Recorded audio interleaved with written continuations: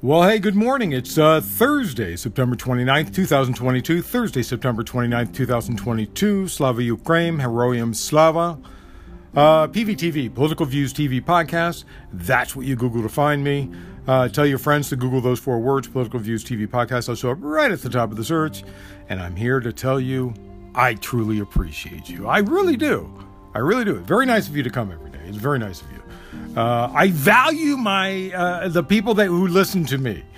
I value that you like that I keep you well informed. As I was told, more informed than any of your friends. If you can, please bring someone along with you today or tomorrow. That would be awesome. And tweet to me questions or insights, or maybe come fight with me. At Cyberclops, CYBERCLOPS, or maybe you want to send me a story, whatever. You say hi. I don't care. You can tweet to me. Let's start with, of course, as we have been, Russia and Ukraine. So, thousands of intercepted calls made by Russian soldiers in Ukraine and obtained by the New York Times appear to reveal new evidence of widespread atrocities committed by Moscow's forces and anger within their ranks over Putin's decision to invade. Now, all these phone calls were intercepted by the police, Ukrainian police, and recorded. So, yeah, I kind of have proof. In a new report published today, the calls were made in March by dozens of troops stationed stationed in and around the town of Bucha on the outskirts of Kyiv. Not really, it's kind of far from there, but it's not too far.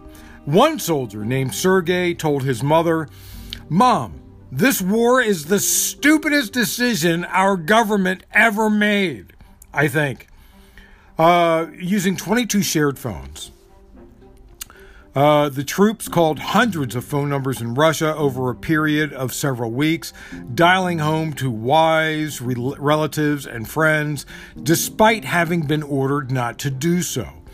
Soldiers report being thrown into the war with no notice, sustaining mounting losses as their bid to seize Kyiv faltered, and being given orders to kill everyone we see. Quote, kill everyone we see. One bluntly denounced President Vladimir Putin as a fool for ordering the invasion. The calls indicate that within weeks of the offensive on February 24th, Russian forces were sustaining heavy losses. Among the ranks, a realization that capturing the Ukrainian capital would prove impossible also appeared to have set in. The New York Times, which published only the first names of the soldiers in order to protect their identities, quoted Sergei as telling his mother only 38 of a group of 400 paratroopers deployed by Moscow had survived. Other soldiers reportedly losing up to 60% of their regiment, while loved ones back in Russia warned that the coffins keep arriving. In other conversations, troops laid out the orders given by commanders in Bucha, where Russian forces are accused by Kyiv of having committed a big pile of war crimes, including the execution of hundreds of civilians. Moscow denies the allegations. Sergei said in a call with his girlfriend, "They told us that where we're going, there's a lot of civilians walking around, and they gave us the order to kill everyone we see." Alexander is quoted as telling a relative, "There are bodies lying in the road in Bucha with limbs scattered around." He said, "They're not ours. They're fucking civilians." Sergei told his mother, "There is a mountain of corpses in the forest." In a call to his girlfriend, he also confessed to having been ordered to execute 3 men who were walking past our storehouse. Sergei said, "We detained them, undressed them, and checked all their clothes. Then a decision had to be made whether to let them go.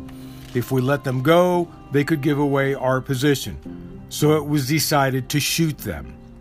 Some complained of deadly tactical failures, a lack of rations, and harsh winter conditions. Others suggested they were considering deserting, but feared facing possible prosecution back in Russia if they did so. Some troops also disputed Russian media reports of the war that they were fed during their calls, which suggested Moscow's offensive was a justified move to rid Ukraine of Nazis.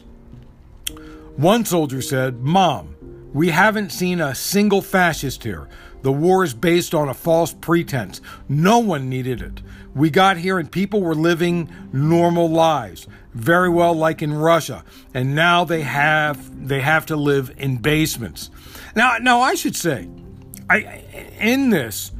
this guy says that he considered deserting, but feared possible prosecution back in Russia. You know what?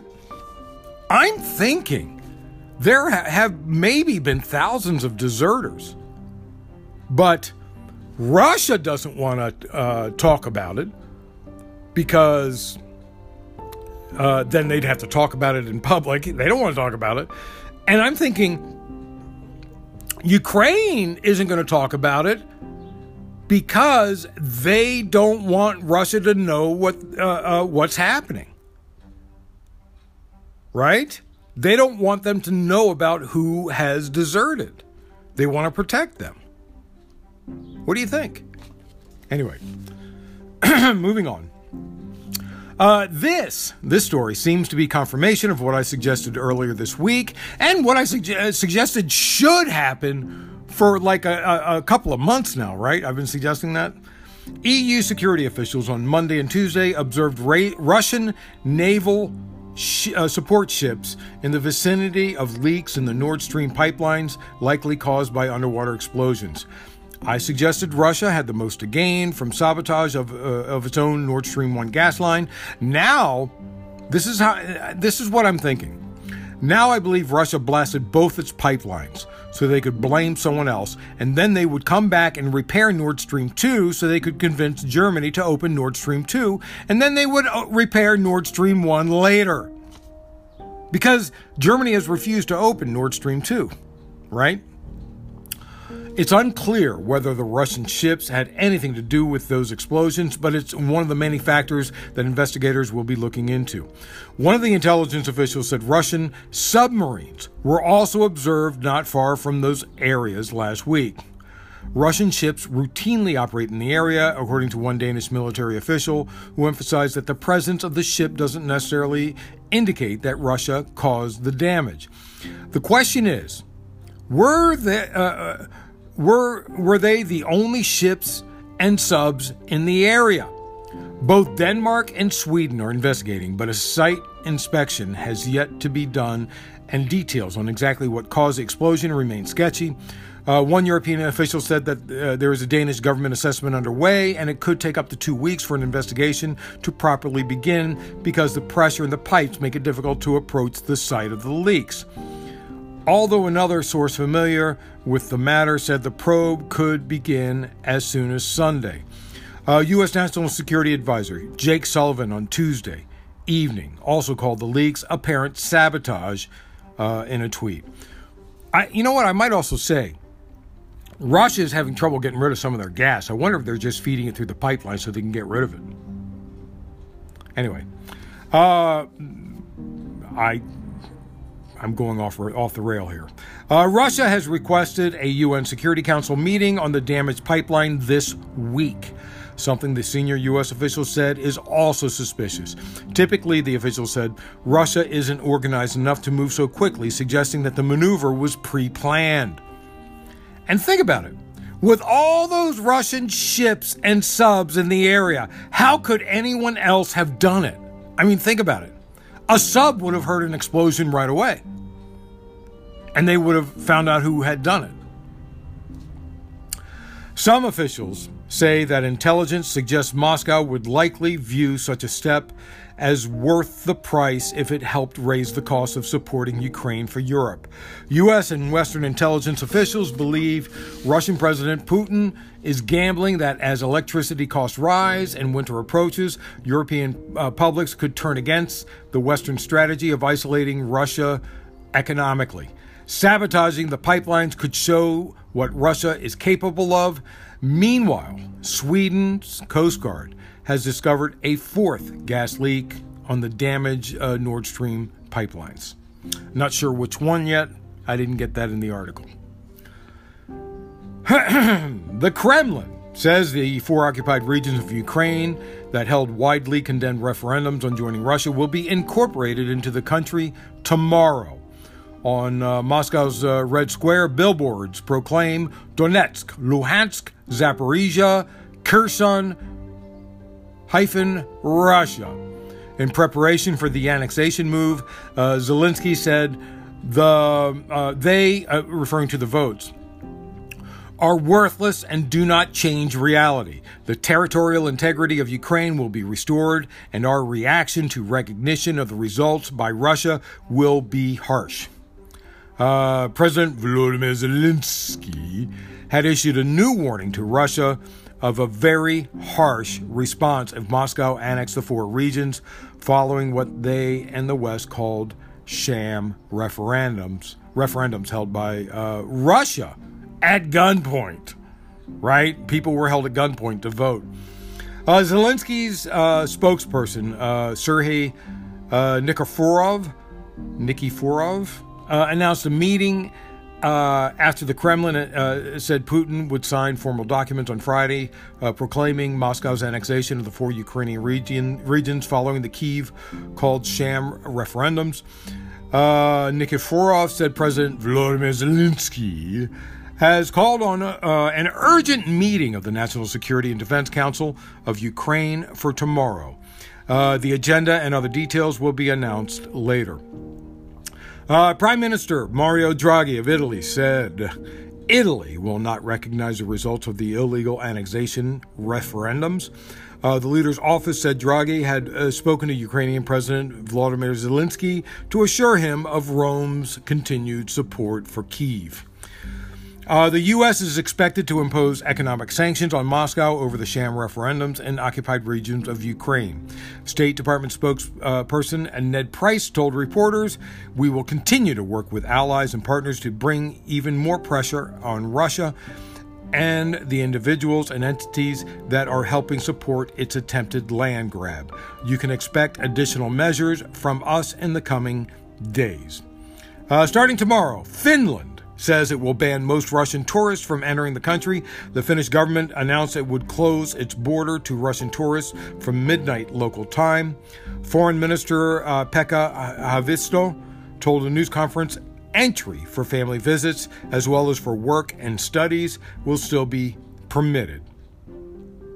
So I guess a tourist could say they're studying architecture. I don't know. The British Defense Ministry announced an estimate in its daily intelligence briefing today that, according to British intelligence, the number of Russian military-aged men fleeing the country likely exceeds the number of forces Moscow used to invade Ukraine in February initially. The ministry said those who are financially better off and well-educated are overrepresenting among those attempting to leave Russia. Wow. Just like here in the U.S., the rich people get out of war. Kremlin spokespuppet Dmitry Peskov says Russia will need to keep fighting until it takes control of all of Donetsk. About 40% is still in Ukraine's hands. And by the way, it wasn't 40% before, it was less. Local Ukrainian officials said yesterday that 6 civilians were killed in heavy fighting in the eastern region, blaming Moscow's troops. In a call with reporters the same day is when Peskov said the offensive would continue. Ukrainian military officials said a Russian Kh-59 missile struck Kryvyi Rih last night. That's Zelensky's hometown. The missile struck a grain depot while others were shot down. Now that I have your attention, let's try and fix the world. And you know what? There's stuff going on in Ukraine we don't know about yet, and I have a feeling we could be hearing about stuff next week. Some good stuff for Ukraine, anyway. In Iran, on September 16th, a reporter who works for the reformist daily newspaper Shargh managed to gain access to Kasra Hospital in Tehran, where 22-year-old Mahsa Amini was being treated following her detention by the morality police for allegedly wearing her hijab inappropriately. Actually, I think she was wearing it too loose. The picture quickly, that same Friday, Hamedi tweeted a photo. Oh boy, am I having trouble with speaking today. A photo of Amini's parents crying in the hospital. The picture quickly spread along with Hamedi's reporting on Amini's death, eventually spiraling into nationwide protests that have so far seen at least 76 people killed. On September 22nd, Hamedi was arrested. The journalist, her lawyer, Mohammed Ali Kamfirozi, tweeted, "This morning, security agents raided the house of my client, Nilofar Hamedi, journalist of Shargh newspaper, arrested her, searched her house, and confiscated her belongings."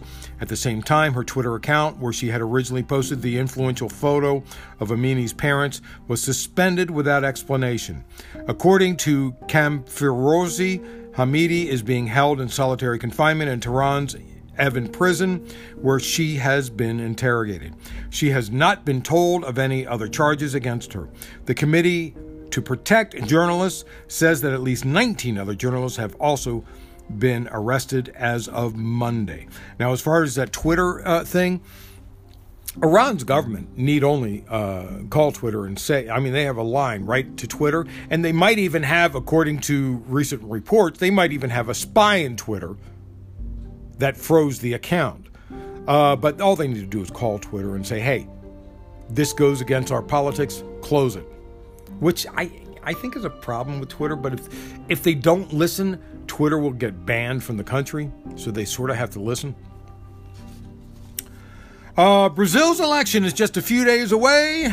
Brazil is important, not just as a country and its people, but for fighting global warming. Bolsonaro has been a corporate-friendly president who has allowed big agri and dirty energy to rape the rainforest for years, and the world cannot afford it. Many recognize... Remember, Brazil used to be a carbon sink, but now it's a polluter. And we need to get it back to a carbon sink. Carbon sink means it sucks in more carbon than it releases. Many recognize Brazil's importance, including here in the U.S. A resolution calling on officials in Brazil to ensure the election is conducted in a free, fair, credible, transparent, and peaceful manner was passed in the U.S. Senate. Obviously, this is a non-binding resolution and doesn't mention Bolsonaro by name, but it does threaten to not recognize the government. It tells Bolsonaro that we are watching. Senator Bernie Sanders, the burn, feel the burn, who co-sponsored the resolution with Senator Tim Kaine of Virginia, Democrat of Virginia, said, "It is imperative that the U.S. Senate make it clear through this resolution that we support democracy in Brazil. It would be unacceptable for the United States to recognize a government that came to power undemocratically, and it would send a horrific message to the entire world." Sanders added, "It is important for the people of Brazil to know we're on their side, on the side of democracy. With passage of this resolution, we are sending that message." The resolution, which passed by unanimous consent, notes efforts to incite political violence and encourage the armed forces of Brazil to intervene in the conduct of the electoral processes, as well as to question or subvert the democratic and electoral institutions of Brazil. It's not going to happen. Bolsonaro, well, at least the Senate said it should not. Bolsonaro has warned he may not accept the results of the election in the likely event he loses. Polls show former Brazilian President Luiz Inácio Lula da Silva of the Workers' Party leading Bolsonaro by 15 to 20 points heading into Sunday's first-round presidential election. If da Silva gets more than 50% of the vote, there will be no second round. During a speech on September 7th, Bolsonaro said, "Only God will remove me." So, we are watching and will know more next week right after the election. Vice President Harris went from Japan to South Korea after Abe's state funeral in Japan. She arrived in Seoul today, hours after North Korea fired 2 short-range ballistic missiles into the sea. Yes, that's right. Kim Jong-un had to show his missile when a female vice president showed up. He's just a disgusting individual. While there, Harris visited the demilitarized zone, the DMZ, which has divided the peninsula since the 1950 to 53 Korean War ended. Anybody watch MASH? That took place during the Korean War, right? MASH, the TV show, which lasted like, what did it last? 9 seasons? Did it last 9 seasons or more? I forget. But the Korean War was only 3 seasons. 3 years. But MASH was so good it lasted 9 years. Anyway, Harris looked through binoculars as a South Korean colonel pointed out military installations on the southern side. An American colonel then pointed out some of the defenses along the military demarcation line, which marks the boundary between the 2 Koreas, including barbed wire, wire fences, and mines. Harris said, "It's so close. Thank you, Captain Obvious." It's a 2.5-mile DMZ. In a meeting in Seoul with the South Korean President Yoon Suk-yeol, Harris praised the alliance between the 2 countries, saying describing South Korea as a linchpin of security and prosperity. "I'm here to reinforce the strength of our alliance and strengthen our work together."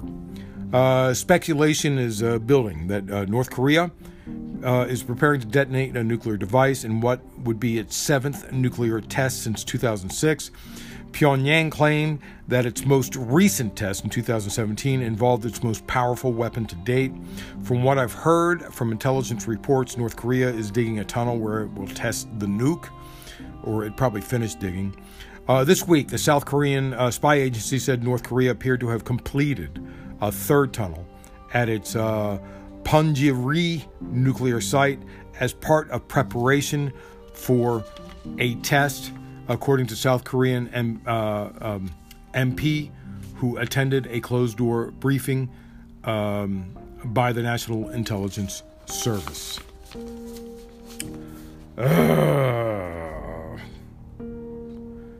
South Korean MP, member of parliament, I believe that's what that means. I've said it before, and I'll say it again. Many times I've said, Trump needs to STFU. He keeps saying stupid things and then has to bail himself out. Well, other people have to bail him out. Tomorrow is the deadline. Judge Raymond Dearie has given Trump and his lawyers until tomorrow to declare in court whether the Justice Department's inventory from the search is accurate. And you know that the Department of Justice has more proof about the documents, and you know Trump doesn't want to declare anything in court.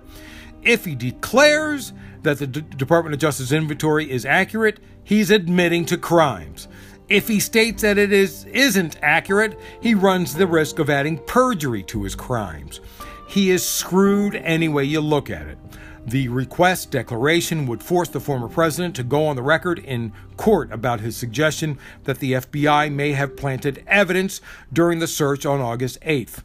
Trump's objection to the request for the declaration was made public last night in a court filing from his lawyers after the Justice Department discussed his opposition vaguely in public submission to the U.S. District Judge Raymond Dearie. In the newly public filing, which was a letter sent privately to Dearie on Sunday, Trump said he had to object to the requirement because the special master's case management plan exceeds the grant of authority from the district court on this issue. Trump's team argued the court order appointing Dearie made mention only of a declaration from a government official verifying the Justice Department's search inventory, and that there was no such reference to the declaration from the Trump side. Trump said, additionally, the plaintiff currently has no means of accessing the documents bearing classification markings, which would be necessary to complete any such certification by September 30th, the currently proposed date of completion. Trump's team also claimed that Dearie is exceeding his authority by asking that the documents from the search be logged in categories more specific than what U.S. District Judge Aileen Cannon contemplated in her appointment order. Remember, Trump requested this judge and is now complaining because this judge is being thorough and accurate. Trump's team told the special master that documents from the search amount to 200,000 pages of material. Now, I will say 200,000 pages of material isn't all top secret, okay? The amount of material seized has not grown significantly since prosecutors first worked through it on the day of the search, but the Trump team, now grasping the number of pages within each document, is alarmed at how quickly they'll have to work through the collection. 3 of Trump's lawyers wrote in a letter to Dearie the Trump team wants extra time to work through the large volumes of documents after they had been characterized earlier as 11,000 items or documents by the Justice Department. To which, Dearie is going to say that Trump will need to hire more qualified people. In other words, tough noogies.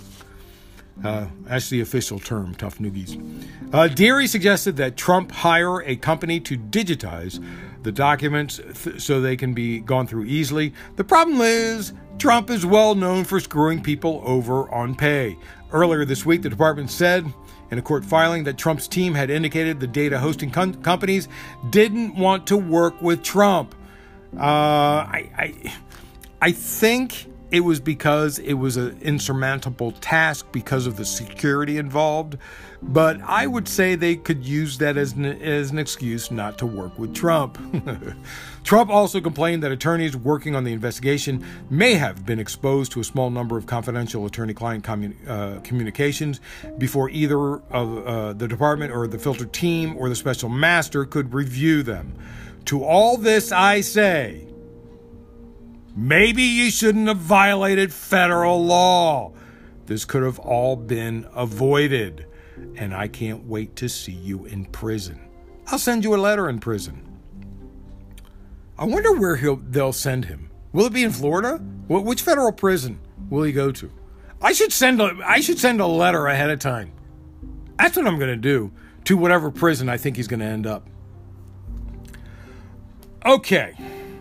We have to look at the gaffe.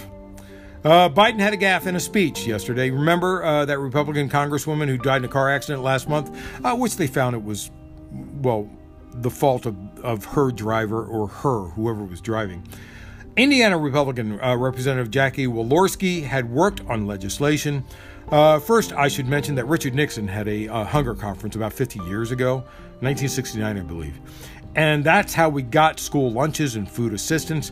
It was a massive positive change from a Republican who really got in trouble. Biden also wanted to tackle hunger and nutrition and health. At the event, the White House first hunger conference since 1969, Biden took a moment during his remarks to credit a list of bipartisan elected officials.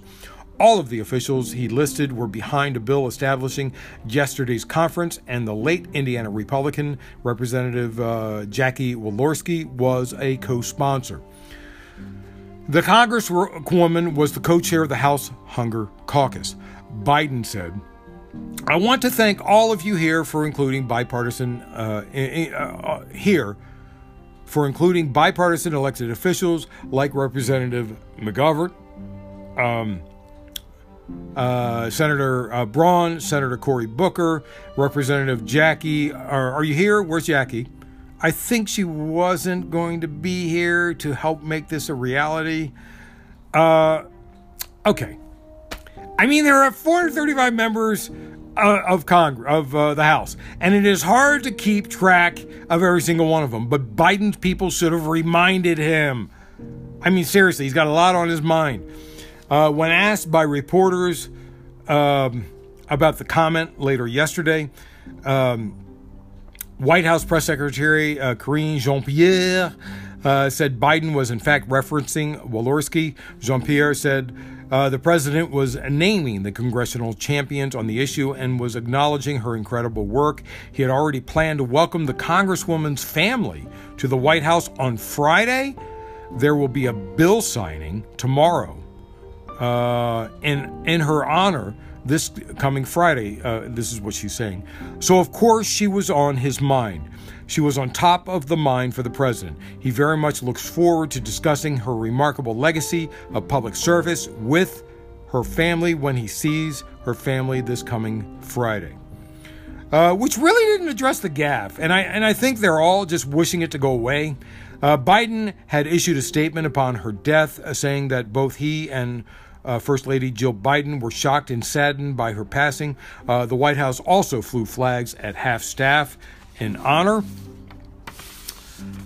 So I'm sure Fox News will talk about this gaffe for the next 3 weeks. So you can watch them if you want to talk about it. Oh, man.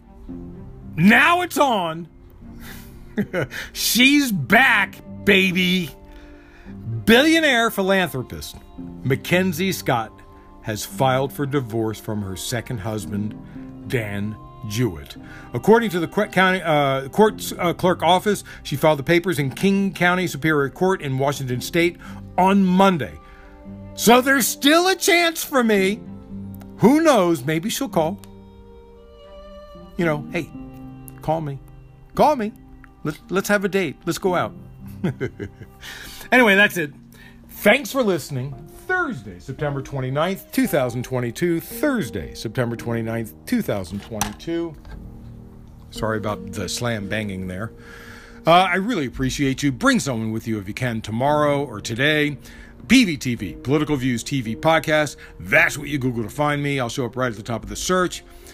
Tweet to me questions, insights, or come fight with me at Cyberclops, CYBERCLOPS, or maybe you want to send me a story or sick your right-wing friends after me to argue. But remember, always remember, government profit is measured by the betterment of the people. Don't you ever forget it. I'm Peter Lawrence, reporting from Los Angeles.